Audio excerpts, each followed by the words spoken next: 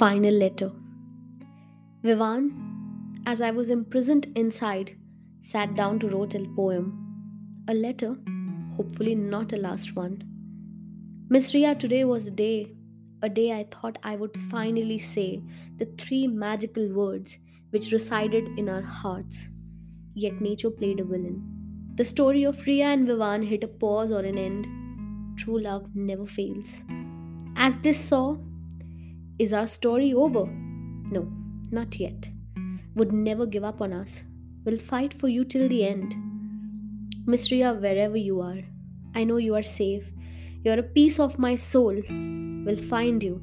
Our story will have a happy ending. Miss Ria, the words which was concealed within us will meet you and recite, I love you. Your soulmate, Vivan. Wrote my final letter to her, kept in my hand, went out to fight against nature to win our love. As fury of rain still continued, swim in the water, an attempt to find her. As fight continued, a tree uprooted, felt a pain in my head, as eyes closed, with letter in my hand.